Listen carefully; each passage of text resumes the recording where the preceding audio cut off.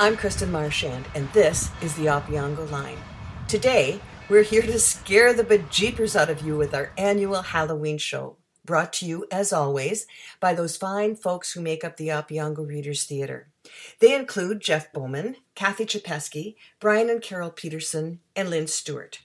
They're all ready to help peel away the last vestiges of any rational thought and take you merrily hand in hand beyond the twilight zone of your most frightful imaginings.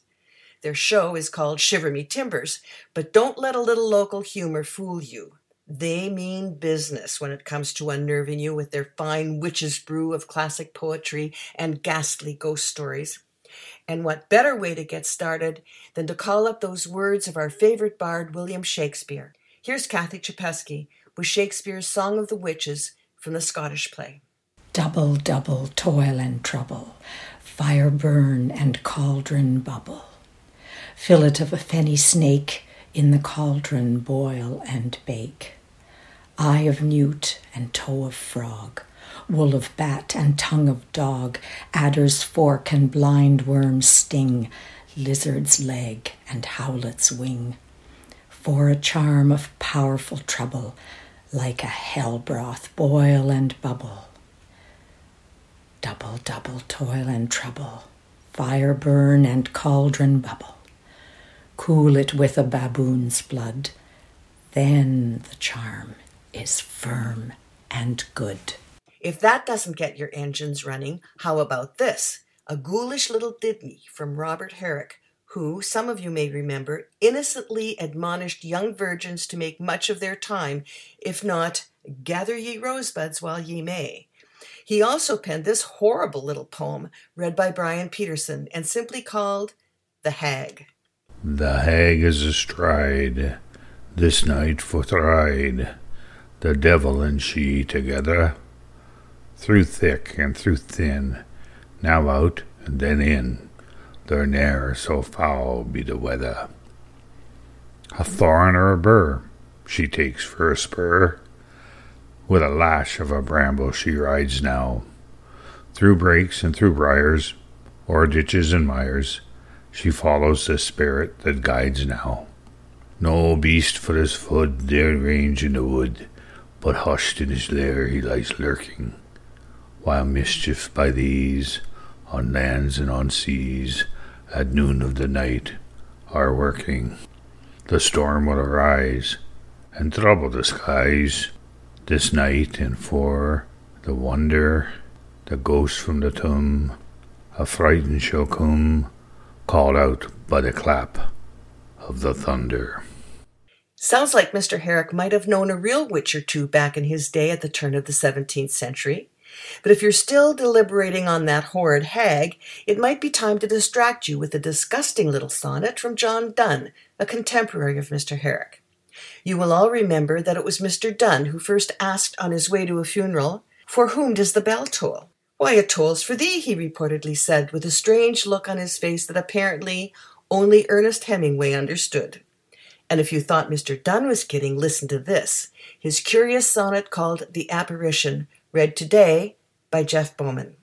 When by thy scorn, O murderess, I am dead, and that thou thinkest thee free from all solicitation from me, then shall my ghost come to thy bed, and thee, faint vestal, in worse arms shall see.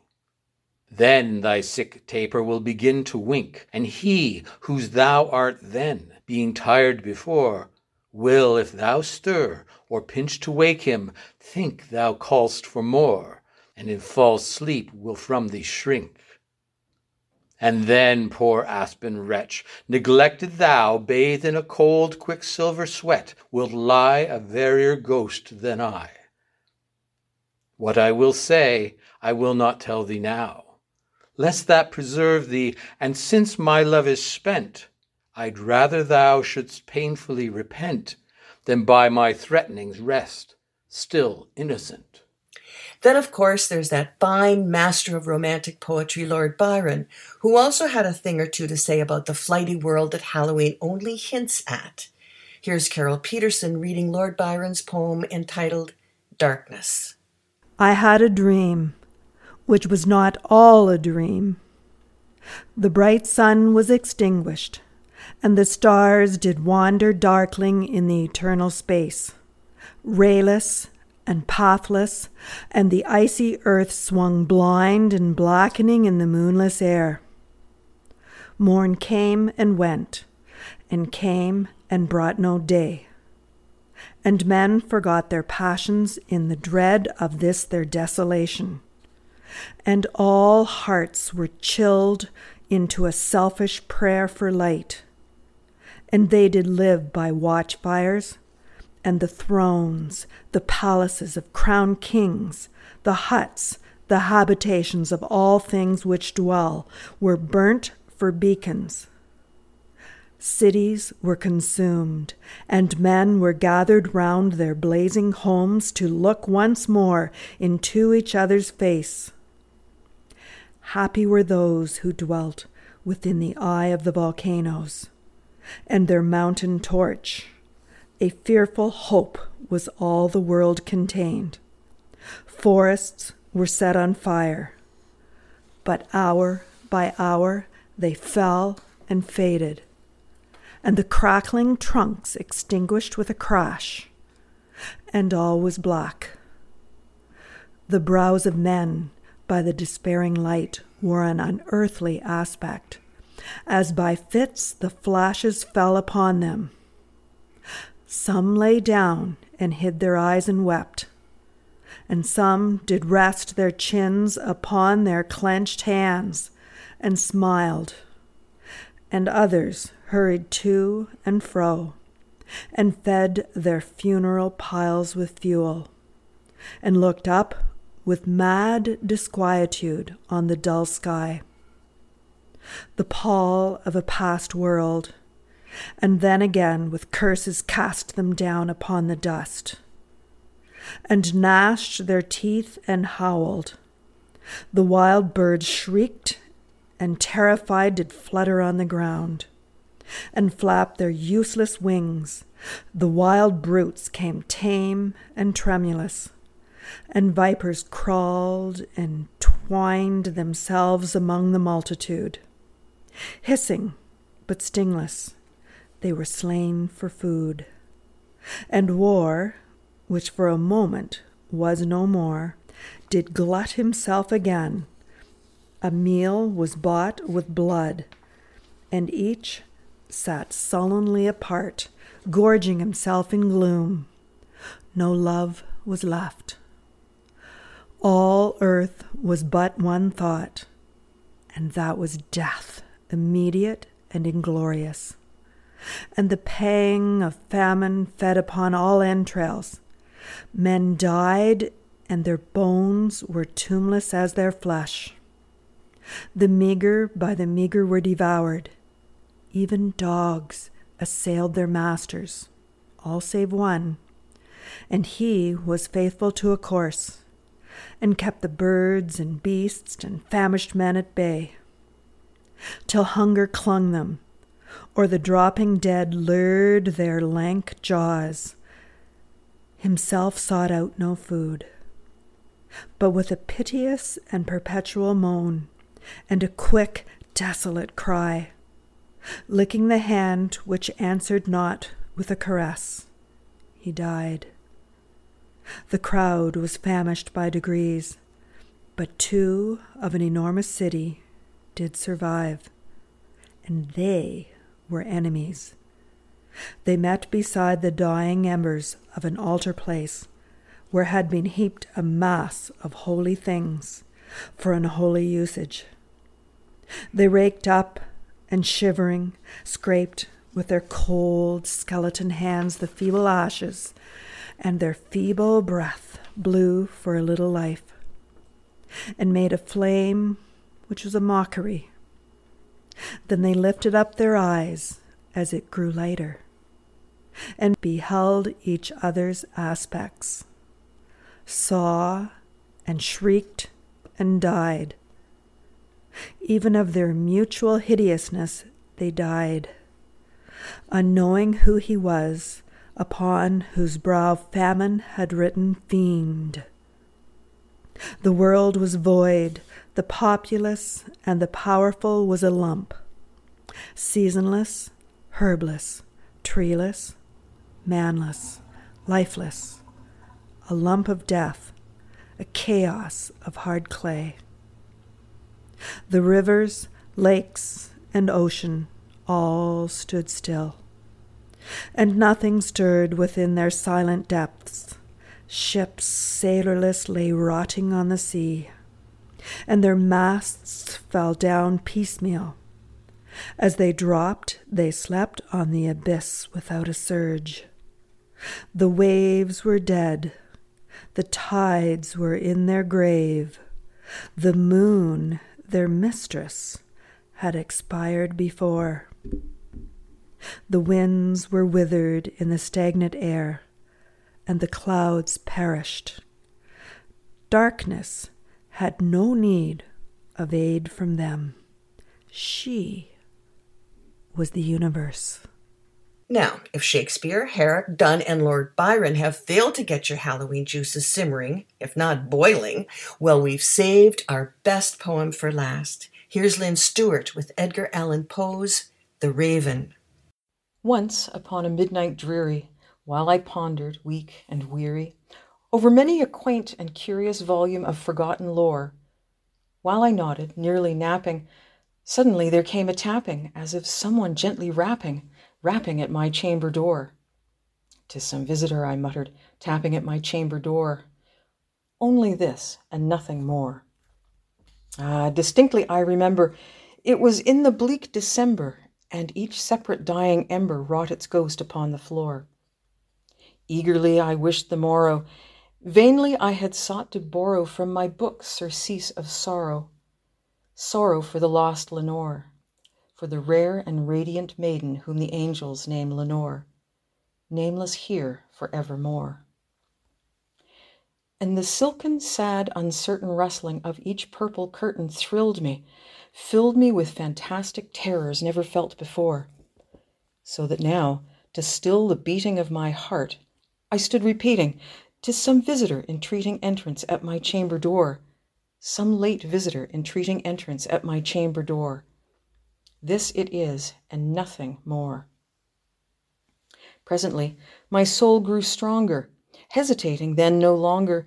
"Sir," said I, "or madam, truly your forgiveness I implore. But the fact is I was napping, and so gently you came rapping, and so faintly you came tapping at my chamber door, that I scarce was sure I heard you.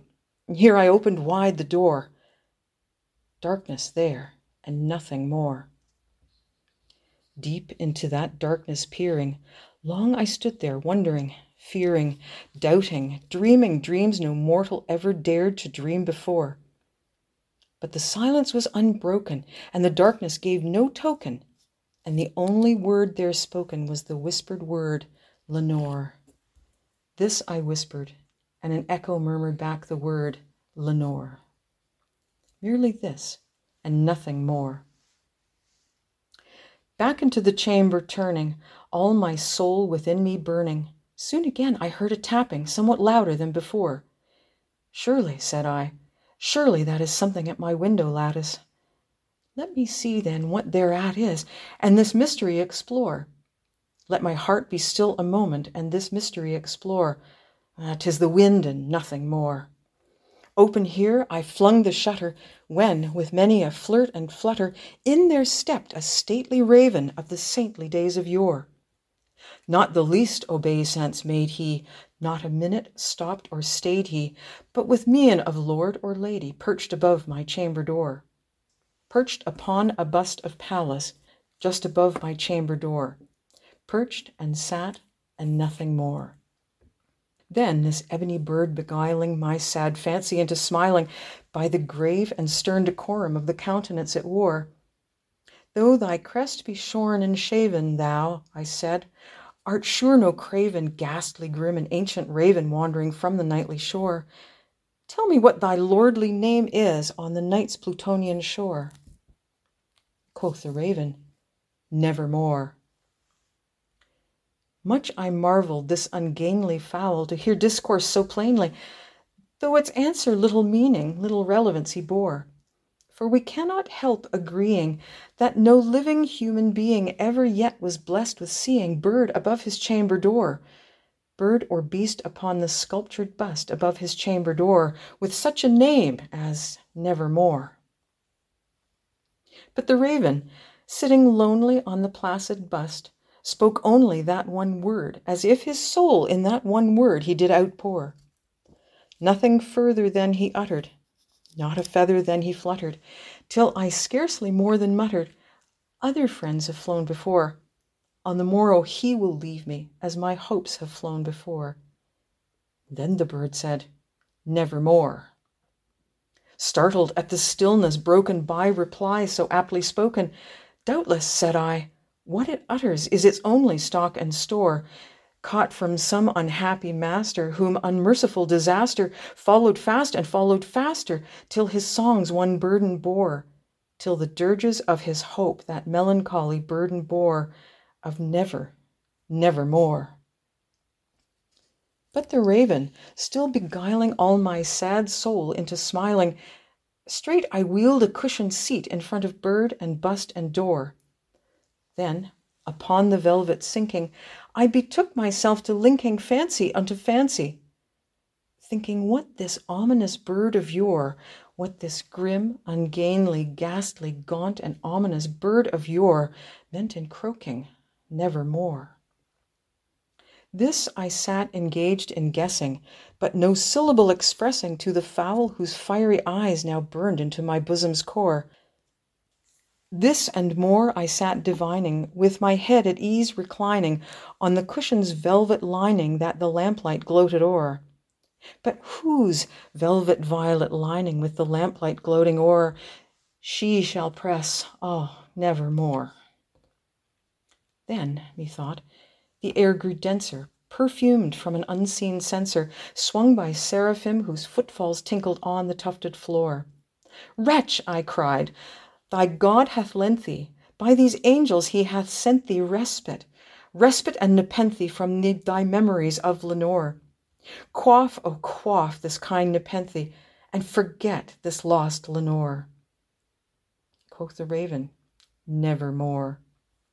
Prophet, said I, thing of evil, prophet still, if bird or devil, whether tempter sent, or whether tempest tossed thee here ashore, desolate, yet all undaunted on this desert land enchanted, on this home by horror haunted, tell me truly, I implore, is there balm in Gilead?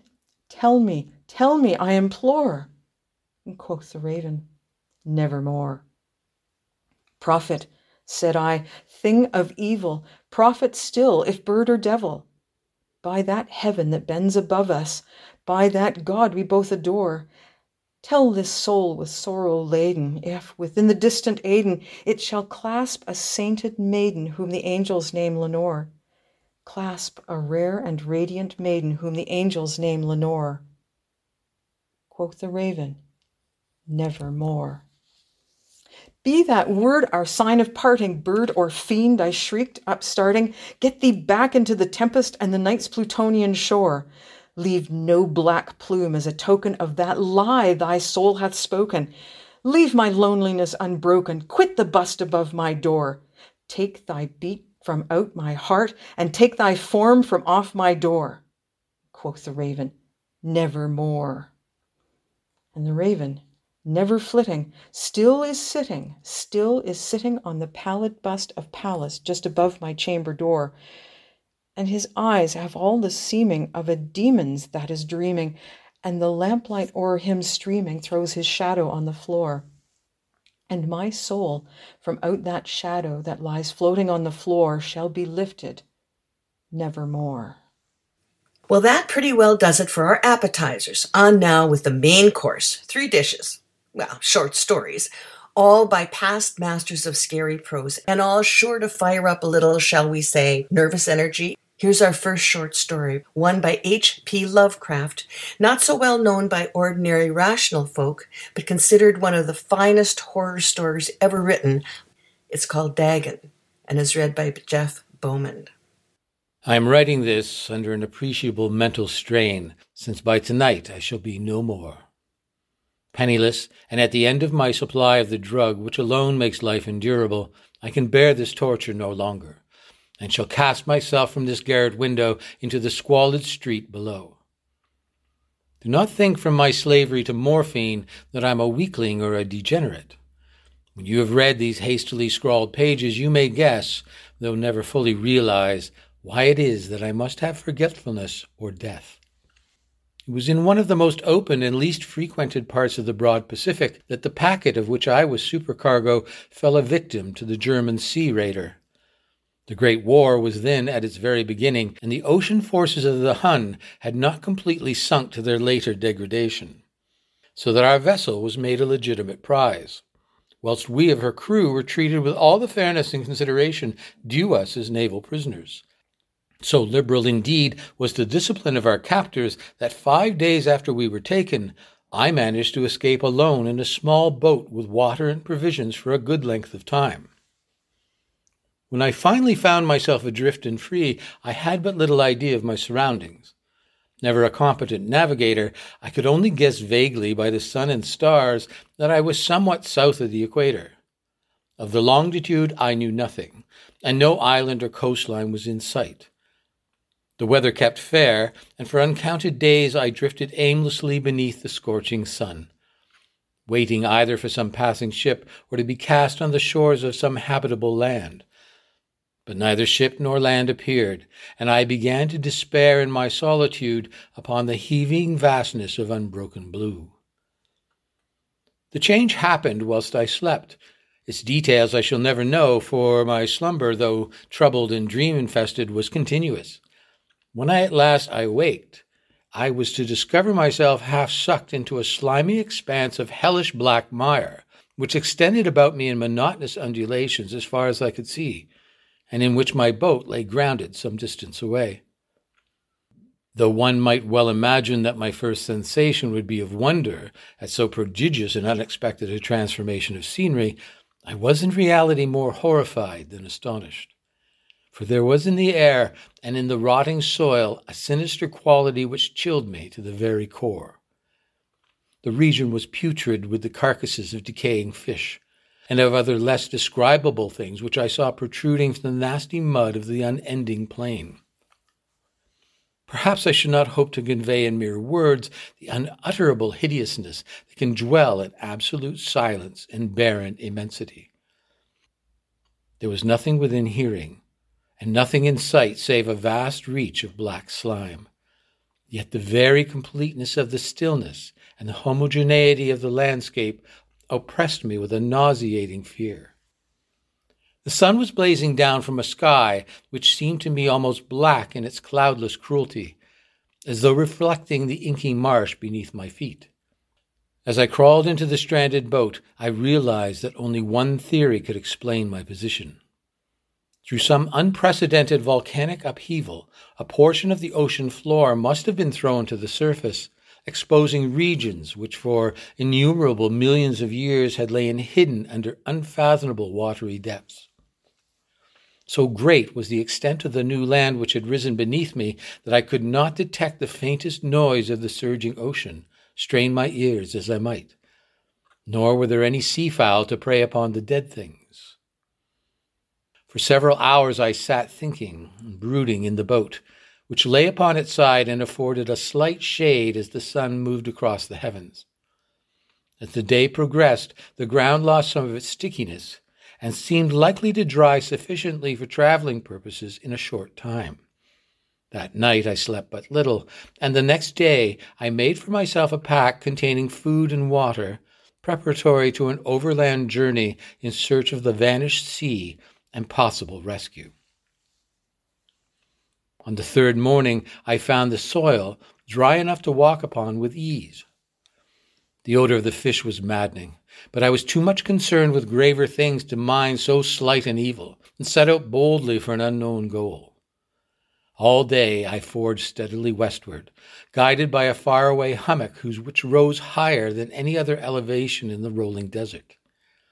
That night I encamped, and on the following day still traveled toward the hummock, though that object seemed scarcely nearer than when I had first espied it.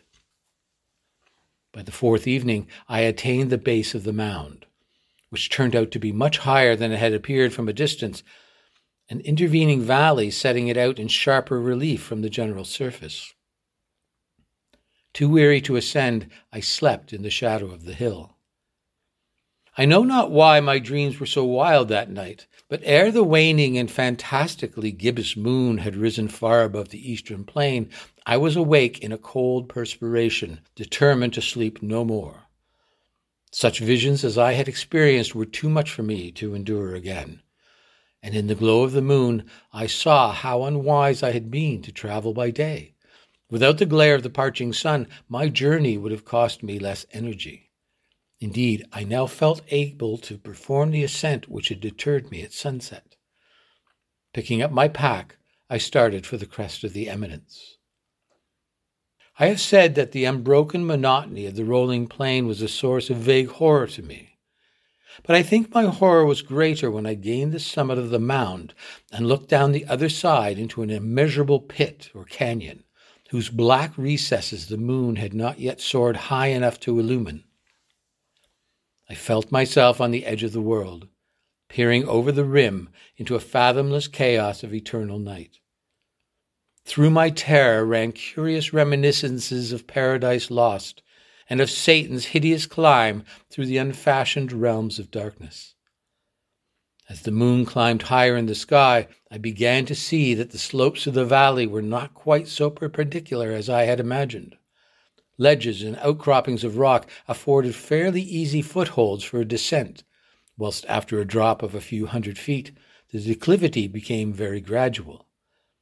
Urged on by an impulse which I cannot definitely analyze, I scrambled with difficulty down the rocks and stood on the gentler slope beneath, gazing into the Stygian deeps where no light had yet penetrated.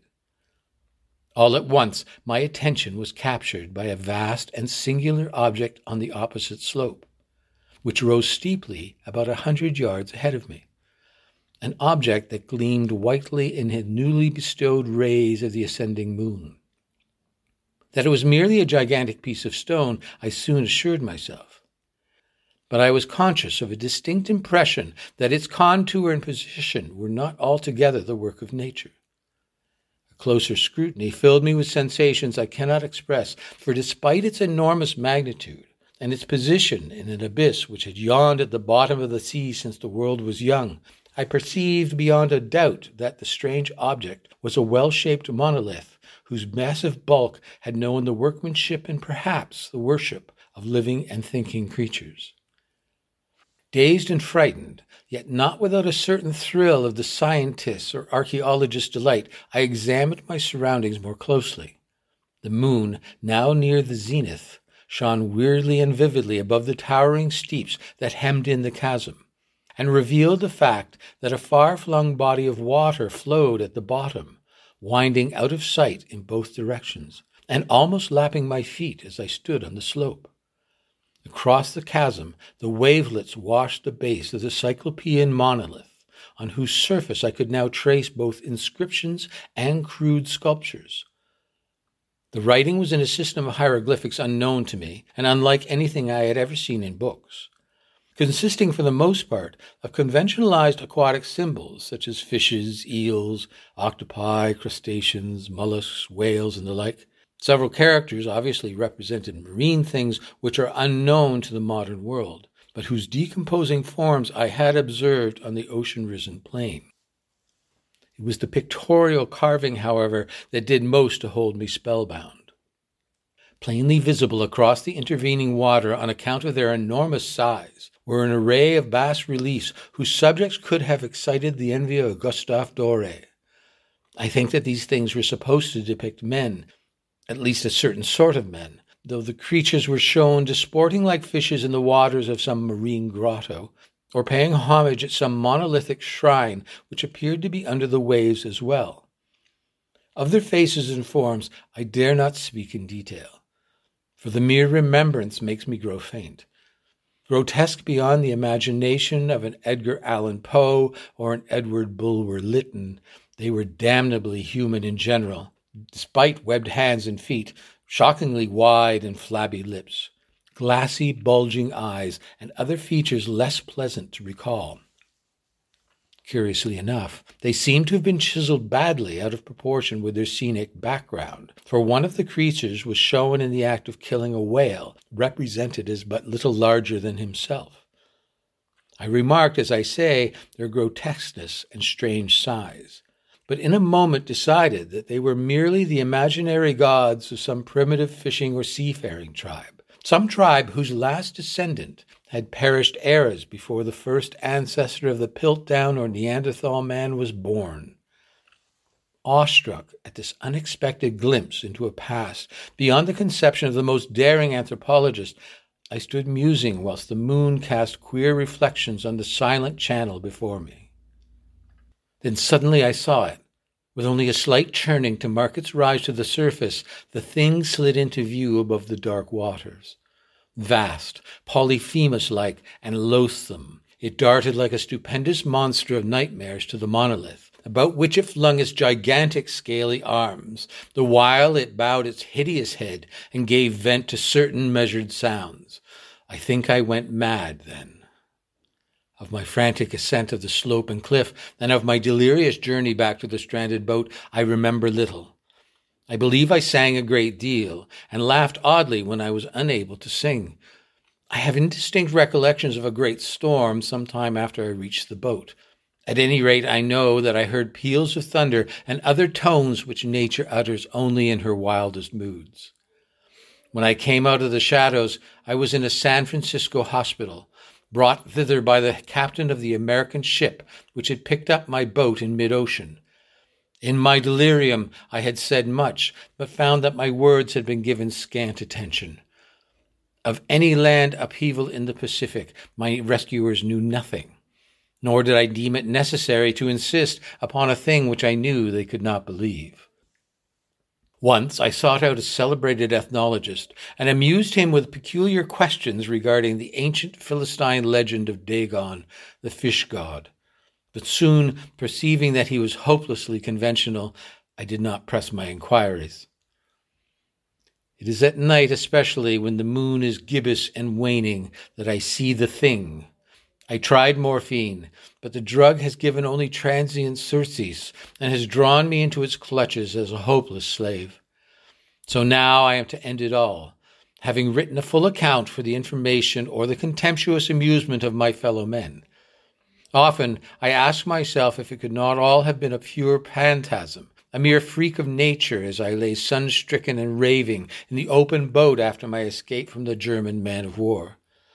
This I ask myself, but ever does there come before me a hideously vivid vision in reply. I cannot think of the deep sea without shuddering at the nameless things that may at this very moment be crawling and floundering on its slimy bed, worshipping their ancient stone idols and carving their own detestable likenesses on submarine obelisks of water-soaked granite.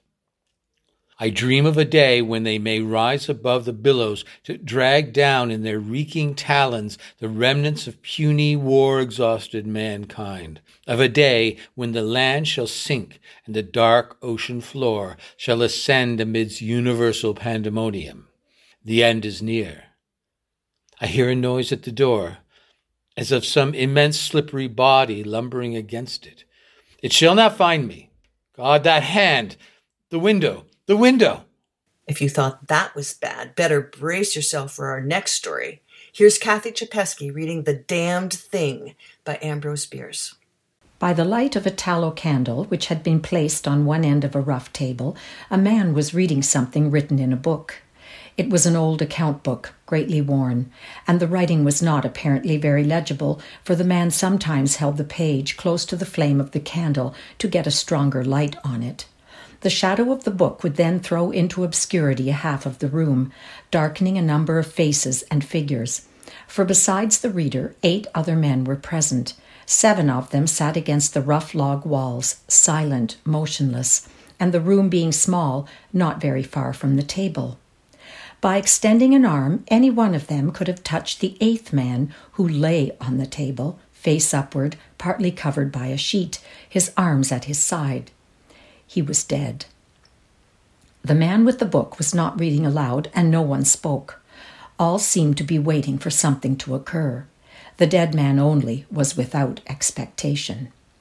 From the blank darkness outside came in, through the aperture that served for a window, all the ever unfamiliar noises of night in the wilderness, the long nameless note of a distant coyote, the stilly pulsing thrill of tireless insects in trees, strange cries of night birds, so different from those of the birds of day, the drone of great blundering beetles, and all that mysterious chorus of small sounds that seem always to have been but half heard when they have suddenly ceased, as if conscious of an indiscretion. But nothing of all this was noted in that company. Its members were not overmuch addicted to idle interest in matters of no practical importance. That was obvious in every line of their rugged faces, obvious even in the dim light of the single candle. They were evidently men of the vicinity, farmers and woodsmen. The person reading was a trifle different. One would have said of him that he was of the world, worldly, albeit there was that in his attire which attested a certain fellowship with the organisms of his environment. His coat would hardly have passed muster in San Francisco. His footgear was not of urban origin, and the hat that lay by him on the floor, he was the only one uncovered, was such that if one had considered it as an article of mere personal adornment, he would have missed its meaning. In countenance, the man was rather prepossessing, with just a hint of sternness, though that he may have assumed or cultivated as appropriate to one in authority. For he was a coroner. It was by virtue of his office that he had possession of the book in which he was reading. It had been found among the dead man's effects, in his cabin, where the inquest was now taking place. When the coroner had finished reading, he put the book into his breast pocket.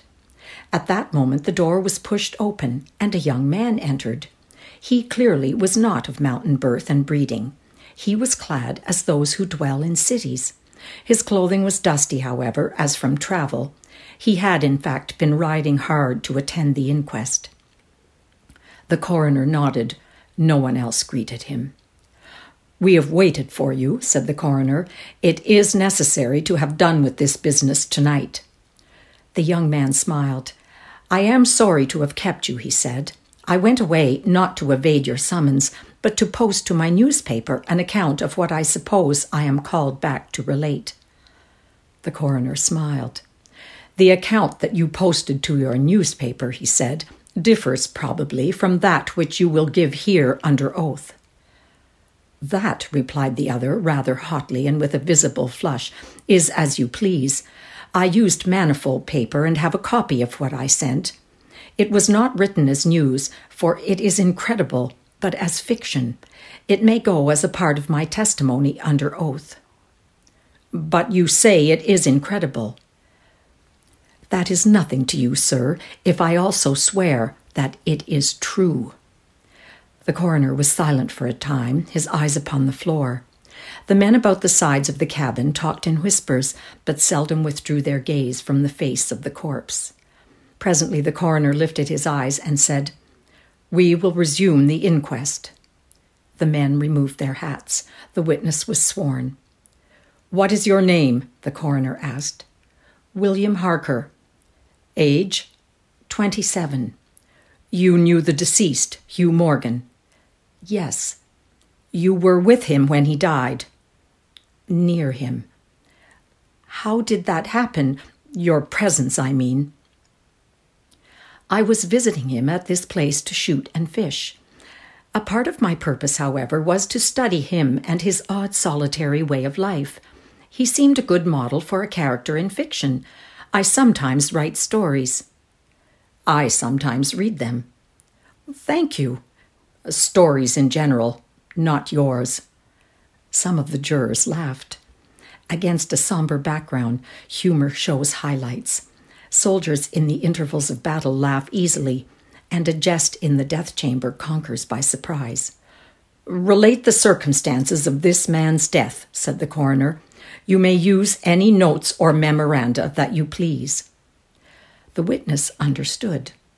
Pulling a manuscript from his breast pocket, he held it near the candle, and turning the leaves until he found the passage that he wanted, began to read.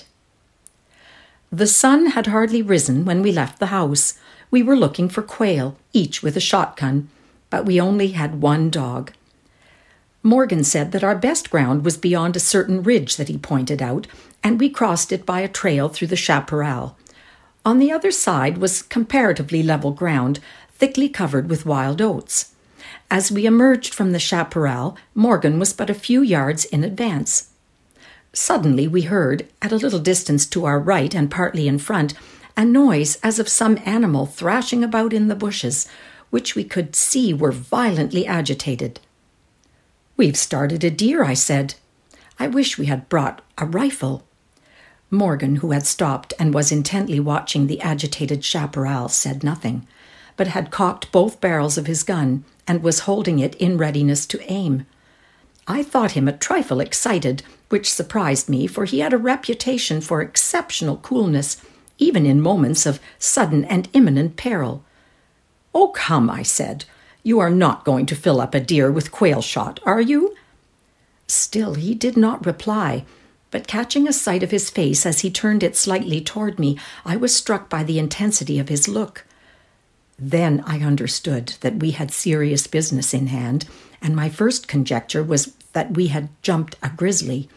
I advanced to Morgan's side, cocking my piece as I moved.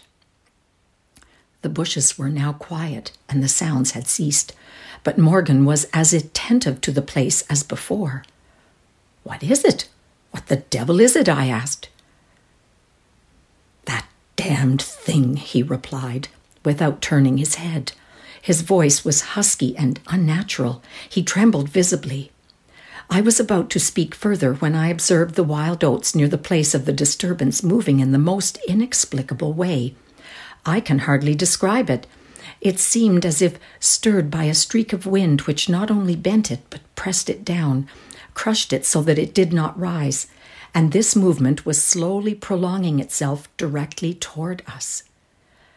Nothing that I had ever seen had affected me so strangely as this unfamiliar and unaccountable phenomenon, yet I am unable to recall any sense of fear. I remember, and tell it here because singularly enough I recollected it then, that once, in looking carelessly out of an open window, I momentarily mistook a small tree close at hand for one of a group of larger trees at a little distance away. It looked the same size as the others, but being more distinctly and sharply defined in mass and detail, seemed out of harmony with them. It was a mere falsification of the law of aerial perspective, but it startled, almost terrified me. We so rely upon the orderly operation of familiar natural laws that any seeming suspension of them is noted as a menace to our safety, a warning of unthinkable calamity. So now the apparently causeless movement of the herbage and the slow, undeviating approach of the line of disturbances were distinctly disquieting. My companion appeared actually frightened, and I could hardly credit my senses when I saw him suddenly throw his gun to his shoulder and fire both barrels at the agitated grain. Before the smoke of the discharge had cleared away, I heard a loud, savage cry, a scream like that of a wild animal, and flinging his gun upon the ground, Morgan sprang away and ran swiftly from the spot. At the same instant, I was thrown violently to the ground by the impact of something unseen in the smoke, some soft, heavy substance that seemed thrown against me with great force. Before I could get upon my feet and recover my gun, which seemed to have been struck from my hands, I heard Morgan crying out as if in mortal agony, and mingling with his cries were such hoarse, savage sounds as one hears from fighting dogs. Inexpressibly terrified, I struggled to my feet and looked in the direction of Morgan's retreat, and may heaven, in mercy, spare me from another sight like that. At a distance of less than 30 yards was my friend, down upon one knee, his head thrown back at a frightful angle, hatless, his long hair in disorder, and his whole body in violent movement from side to side, backward and forward. His right arm was lifted and seemed to lack the hand. At least I could see none. The other arm was invisible. At times, as my memory now reports this extraordinary scene, I could discern but a part of his body. It was as if he had been partly blotted out. I cannot otherwise express it. Then a shifting of his position would bring it all into view again. All this must have occurred within a few seconds, yet in that time Morgan assumed all the postures of a determined wrestler vanquished by superior weight and strength. I saw nothing but him, and him not always distinctly. During the entire incident, his shouts and curses were heard, as if through an enveloping uproar of such sounds of rage and fury as I had never heard from the throat of man or brute. For a moment only I stood irresolute. Then, throwing down my gun, I ran forward to my friend's assistance. I had a vague belief that he was suffering from a fit or some form of convulsion.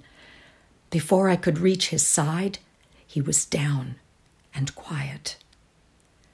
All sounds had ceased, but with a feeling of such terror as even these awful events had not inspired, I now saw again the mysterious movement of the wild oats, prolonging itself from the trampled area about the prostrate man toward the edge of the wood. It was only when it had reached the wood that I was able to withdraw my eyes and look at my companion. He was dead. The coroner rose from his seat and stood beside the dead man. Lifting an edge of the sheet, he pulled it away, exposing the entire body, altogether naked, and showing in the candlelight a clay-like yellow. It had, however, broad maculations of bluish black, obviously caused by extravasated blood from contusions. The chest and sides looked as if they had been beaten with a bludgeon. There were dreadful lacerations. The skin was torn in strips and shreds. The coroner moved round to the end of the table and undid a silk handkerchief which had been passed under the chin and knotted on the top of the head. When the handkerchief was drawn away, it exposed what had been the throat. Some of the jurors who had risen to get a better view repented their curiosity and turned away their faces. Witness Harker went to the open window and leaned out across the sill, faint and sick. Dropping the handkerchief upon the dead man's neck, the coroner stepped to an angle of the room and from a pile of clothing produced one garment after another, each of which he held up a moment for inspection. All were torn and stiff with blood. The jurors did not make a closer inspection. They seemed rather uninterested. They had, in truth, seen all this before, the only thing that was new to them being Harker's testimony. "Gentlemen," the coroner said, "we have no more evidence, I think. Your duty has been already explained to you. If there is nothing you wish to ask, you may go outside and consider your verdict." The foreman rose, a tall, bearded man of 60, coarsely clad. "I should like to ask one question, Mr. Coroner," he said. "What asylum did this your last witness escape from?" "Mr. Harker," said the coroner, gravely and tranquilly, "from what asylum did you last escape?" Harker flushed crimson again, but said nothing, and the 7 jurors rose and solemnly filed out of the cabin. "If you have done insulting me, sir," said Harker, as soon as he and the officer were left alone with the dead man, "I suppose I am at liberty to go?" "Yes." Harker started to leave, but paused with his hand on the door latch. The habit of his profession was strong in him, stronger than his sense of personal dignity. He turned about and said, "The book that you have there, I recognize it as Morgan's diary. You seemed greatly interested in it. You read in it while I was testifying. May I see it? The public would like—" "The book will cut no figure in this matter," replied the official, slipping it into his coat pocket. "All the entries in it were made before the writer's death." As Harker passed out of the house, the jury re-entered and stood about the table. on which the now covered corpse showed under the sheet with sharp definition. The foreman seated himself near the candle, produced from his breast pocket a pencil and scrap of paper, and wrote rather laboriously the following verdict, which with various degrees of effort all signed. We, the jury, do find that the remains come to their death at the hands of a mountain lion. But some of us thinks, all the same, they had fits.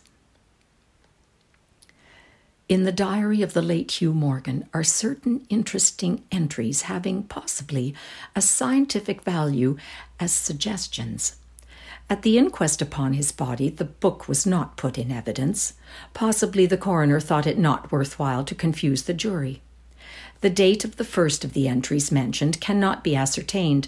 The upper part of the leaf is torn away. The part of the entry remaining follows. Would run in a half circle, keeping his head turned always toward the center, and again he would stand still, barking furiously. At last he ran away into the brush as fast as he could go. I thought at first that he had gone mad, but on returning to the house found no other alteration in his manner than what was obviously due to fear of punishment. Can a dog see with his nose? Do odors impress some cerebral center with images of the thing that emitted them? September 2nd. Looking at the stars last night as they rose above the crest of the ridge east of the house, I observed them successively disappear from left to right. Each was eclipsed but an instant, and only a few at the same time, but along the entire length of the ridge, all that were within a degree or two of the crest were blotted out. It was as if something had passed along between me and them, but I could not see it, and the stars were not thick enough to define its outline. Oh, I don't like this. Several weeks' entries are missing, 3 leaves being torn from the book. September 27th. It has been about here again. I find evidences of its presence every day. I watched again all last night in the same cover, gun in hand, double charged with buckshot. In the morning the fresh footprints were there as before. Yet I would have sworn that I did not sleep. Indeed, I hardly sleep at all. It is terrible, insupportable. If these amazing experiences are real, I shall go mad. If they are fanciful, I am mad already. October 3rd. I shall not go. It shall not drive me away. No, this is my house, my land. God hates a coward. October 5th. I can stand it no longer. I have invited Harker to pass a few weeks with me. He has a level head.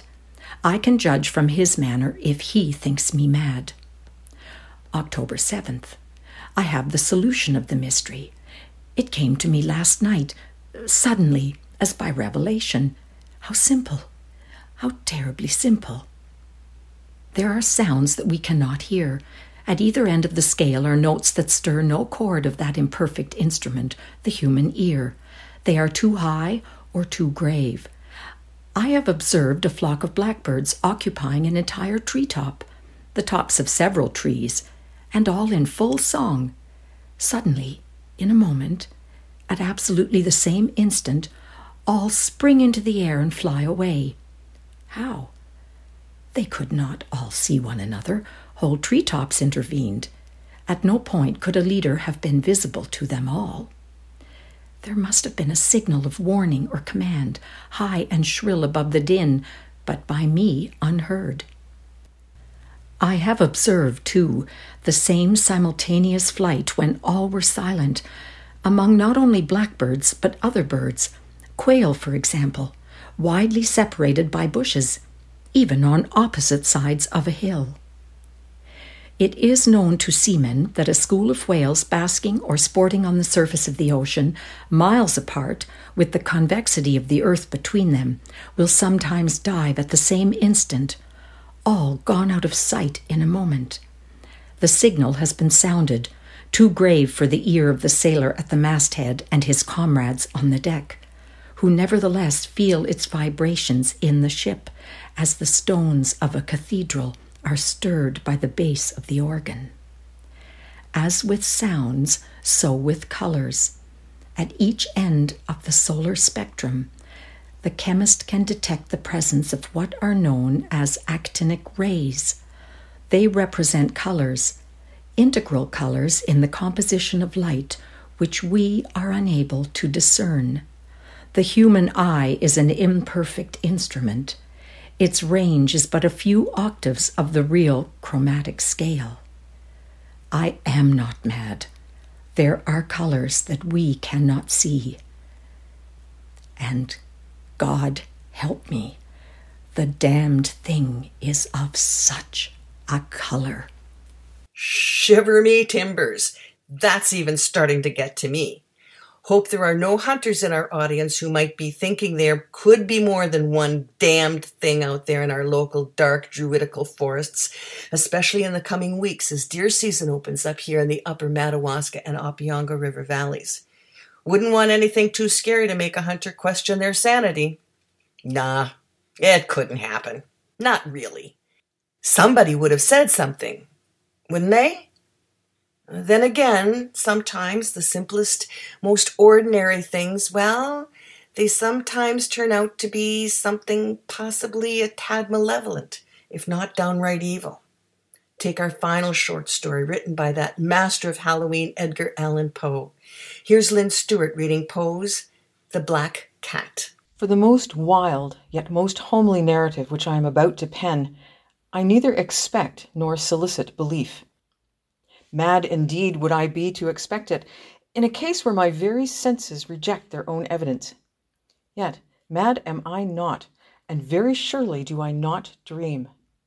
But tomorrow I die, and today I would unburden my soul. My immediate purpose is to place before the world, plainly, succinctly, and without comment, a series of mere household events. In their consequences, these events have terrified, have tortured, and have destroyed me. Yet I will not attempt to expound them. To me, they have presented little but horror. To many, they will seem less terrible than baroques. Hereafter, perhaps, some intellect may be found which will reduce my phantasm to the commonplace. Some intellect more calm, more logical, and far less excitable than my own, which will perceive in the circumstances I detail with awe nothing more than an ordinary succession of very natural causes and effects. From my infancy, I was noted for the docility and humanity of my disposition. My tenderness of heart was even so conspicuous as to make me the jest of my companions. I was especially fond of animals, and was indulged by my parents with a great variety of pets.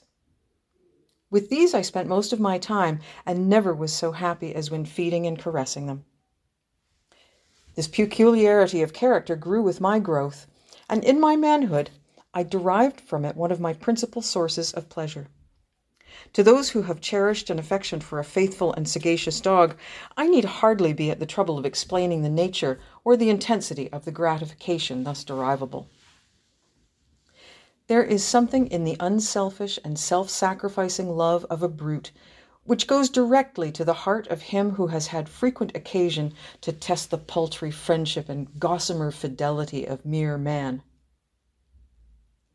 I married early, and was happy to find in my wife a disposition not uncongenial with my own.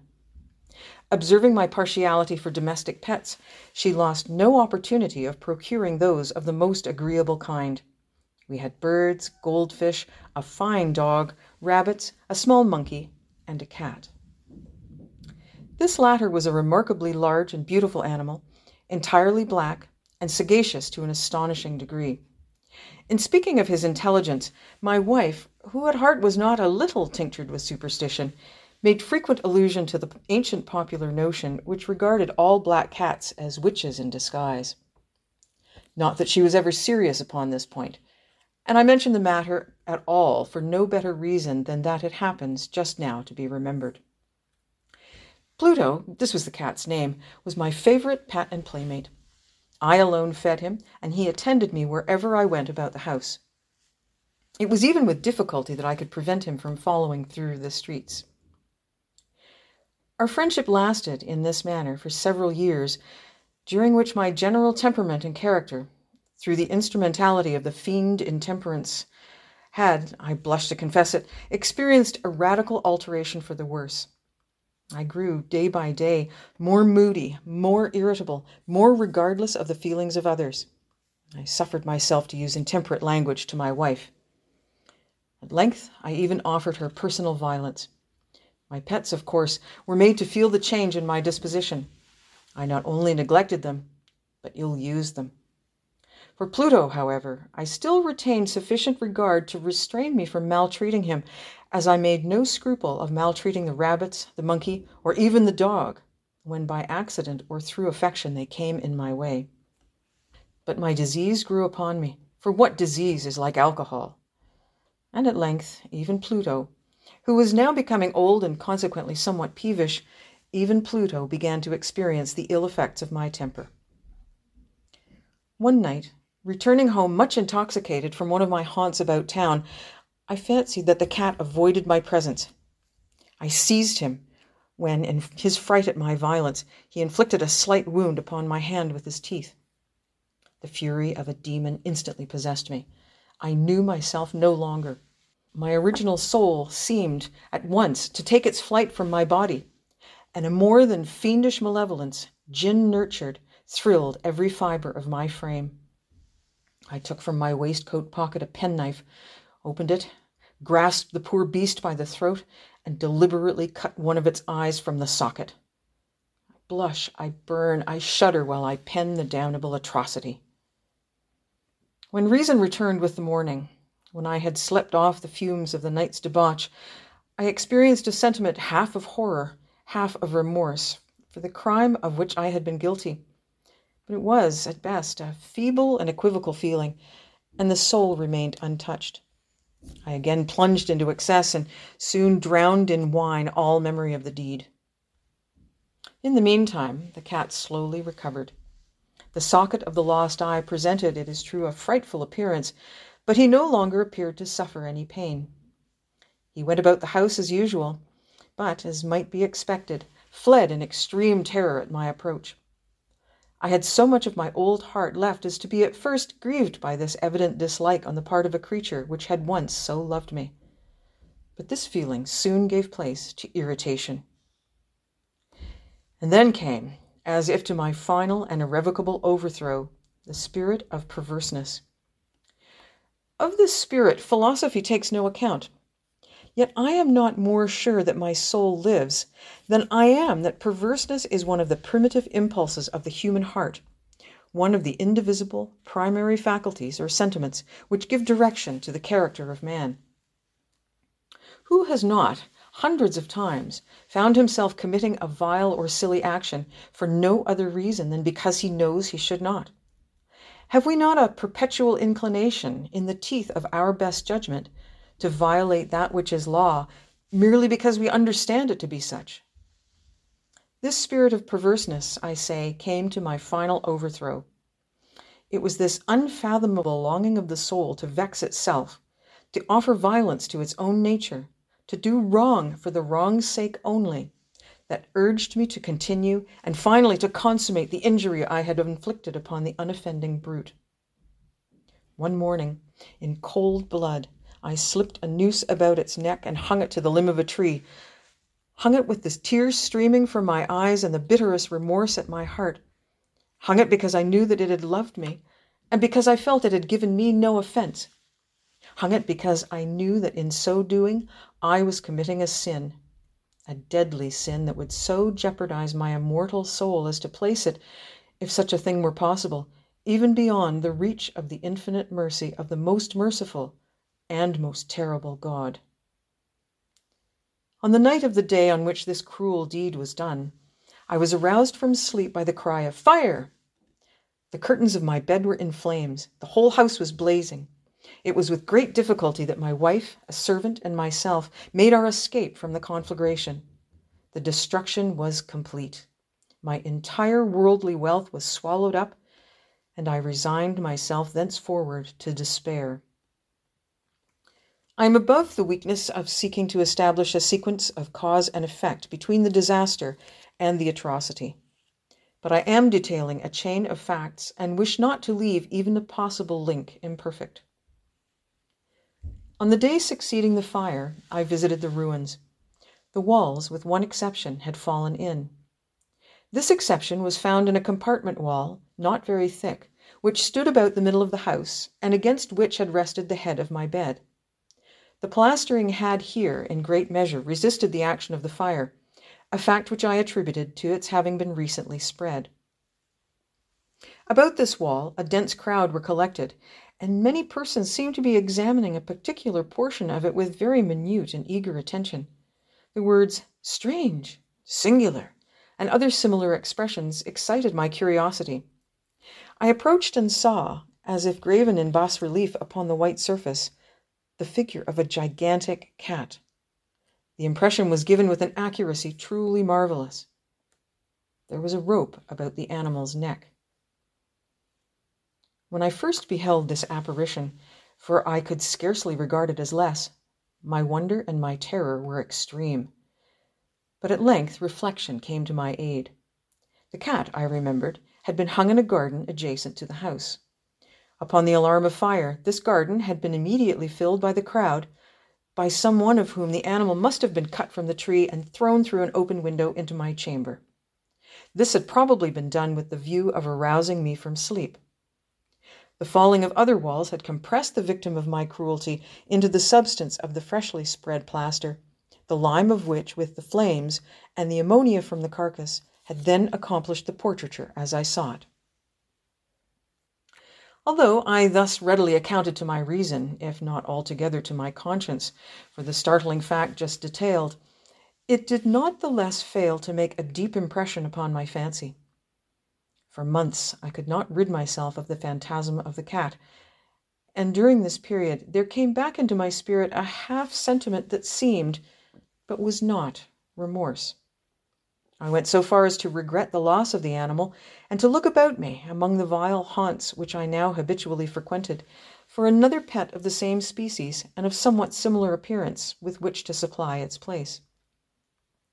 One night, as I sat half stupefied, in a den of more than infamy, my attention was suddenly drawn to some black object reposing upon the head of one of the immense hogsheads of gin or of rum which constituted the chief furniture of the apartment. I had been looking steadily at the top of this hogshead for some minutes, and what now caused me surprise was the fact that I had not sooner perceived the object thereupon. I approached it and touched it with my hand. It was a black cat, a very large one, fully as large as Pluto, and close resembling him in every respect. But only Pluto had not a white hair upon any portion of his body, but this cat had a large, although indefinite, splotch of white, covering nearly the whole region of the breast. Upon my touching him, he immediately arose, purred loudly, rubbed against my hand, and appeared delighted with my notice. This, then, was the very creature of which I was in search. I at once offered to purchase it of the landlord, but this person made no claim to it, knew nothing of it, had never seen it before. I continued my caresses, and when I prepared to go home, the animal evinced a disposition to accompany me. I permitted it to do so, occasionally stooping and patting it as I proceeded. When it reached the house, it domesticated itself at once and became immediately a great favorite with my wife. For my own part, I soon found a dislike to it arising within me. This was just the reverse of what I had anticipated, but I know not how or why it was. Its evident fondness for myself rather disgusted and annoyed me. By slow degrees, these feelings of disgust and annoyance rose into the bitterness of hatred. I avoided the creature.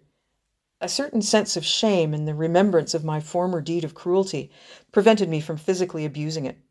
I did not, for some weeks, strike or otherwise violently ill-use it, but gradually, very gradually, I came to look upon it with unutterable loathing and to flee silently from its odious presence as from the breath of a pestilence.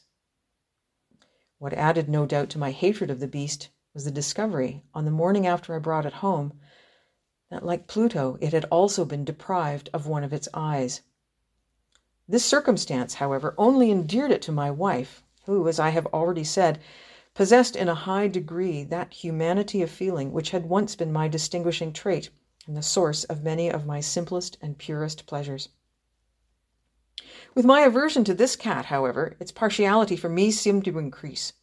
It followed my footsteps with a pertinacity which it would be difficult to make the reader comprehend.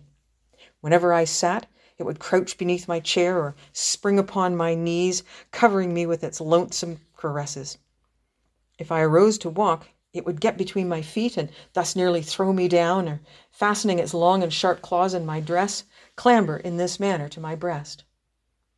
At such times, although I longed to destroy it with a blow, I was yet withheld from so doing, partly by a memory of my former crime, but chiefly, let me confess this at once, by absolute dread of the beast. This dread was not exactly a dread of physical evil, and yet I should be at a loss how otherwise to define it. I am almost ashamed to own, yes, even in this felon's cell, I am almost ashamed to own that the terror and horror with which the animal inspired me had been heightened by one of the merest chimeras it would be possible to conceive. My wife had called my attention more than once to the character of the mark of the white hair of which I have spoken, and which constituted the sole visible difference between the strange beast and the one I had destroyed. The reader will remember that this mark, although large, had been originally very indefinite, but by slow degrees nearly imperceptible, and which for a long time my reason struggled to reject as fanciful, it had at length assumed a rigorous distinctness of outline. It was now the representation of an object that I shudder to name, and for this, above all, I loathed and dreaded, and would have rid myself of the monster had I dared. It was now, I say, the image of a hideous, of a ghastly thing, of the gallows. O mournful and terrible engine of horror and of crime, of agony and of death! And now was I indeed wretched beyond the wretchedness of mere humanity. And a brute beast, whose fellow I had contemptuously destroyed, a brute beast to work out for me, a man, fashioned in the image of the high God, so much of insufferable woe. Alas, neither by day nor night knew I the blessing of rest any more. During the former, the creature left me no moment alone, and in the latter I started hourly from dreams of unutterable fear to find the hot breath of the thing upon my face and its vast weight, an incarnate nightmare that I had no power to shake off, incumbent entirely on my heart. Beneath the pressure of torments such as these, the feeble remnants of the good within me succumbed. Evil thoughts became my sole intimates, the darkest and most evil of thoughts. The moodiness of my usual temper increased to hatred of all things and of all mankind, while from the sudden, frequent, and ungovernable outbursts of a fury to which I was now blindly abandoning myself, my uncomplaining wife, alas, was the most usual and the most patient of sufferers. One day she accompanied me upon some household errand into the cellar of the old building, which our poverty compelled us to inhabit. The cat followed me down the steep stairs, and, nearly throwing me headlong, exasperated me to madness. Uplifting an axe, and forgetting in my wrath the childish dread which had hitherto stayed my hand, I aimed a blow at the animal, which of course would have proved instantly fatal had it descended as I wished. But this blow was arrested by the hand of my wife. Goaded by the interference into a rage more than demoniacal, I withdrew my arm from her grasp and buried the axe in her brain. She fell dead upon the spot without a groan. This hideous murder accomplished, I set myself forthwith, and with entire deliberation, to the task of concealing the body. I knew that I could not remove it from the house, either by day or by night, without the risk of being observed by the neighbors. Many projects entered my mind. At one period I thought of cutting the corpse into minute fragments and destroying them by fire. At another, I resolved to dig a grave for it in the floor of the cellar. Again, I deliberated about casting it into the well in the yard, or about packing it in a box as if merchandise, with the usual arrangements, and so getting a porter to take it from the house.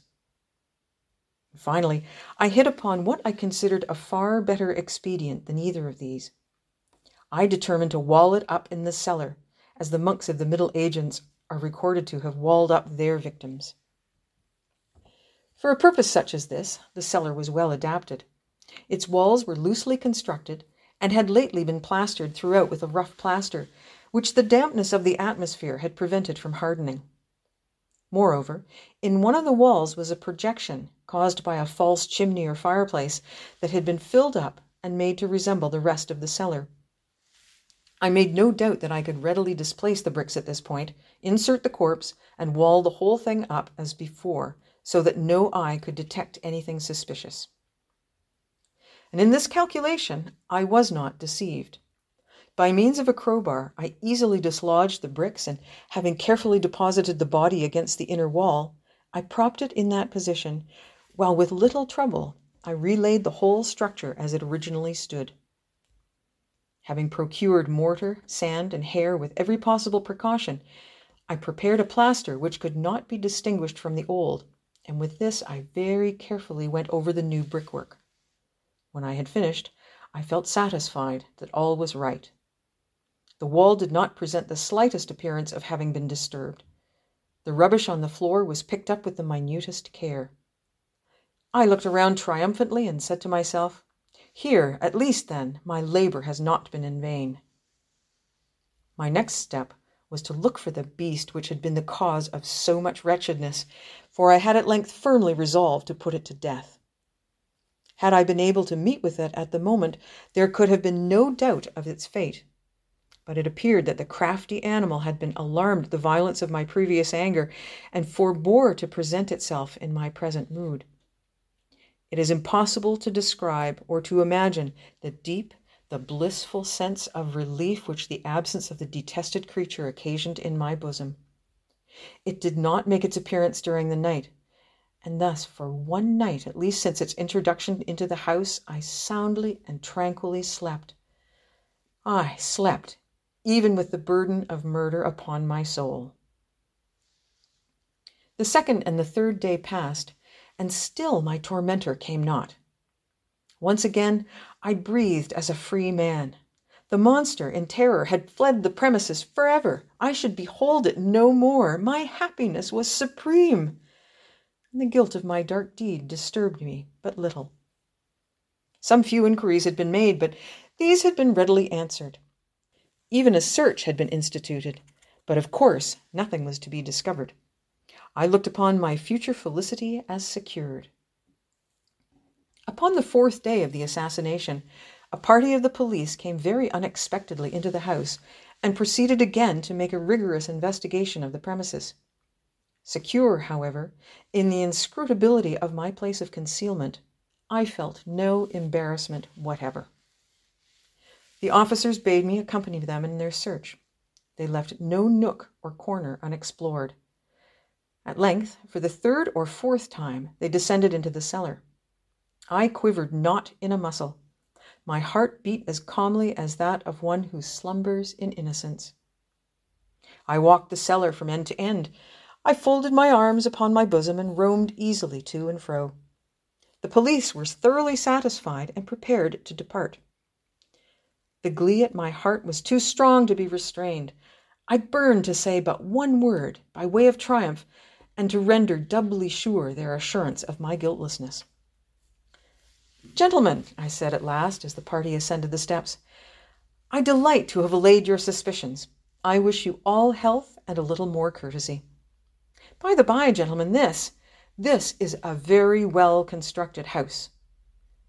In the rabid desire to say something easily, I scarcely knew what I uttered at all. "I may say an excellently well-constructed house.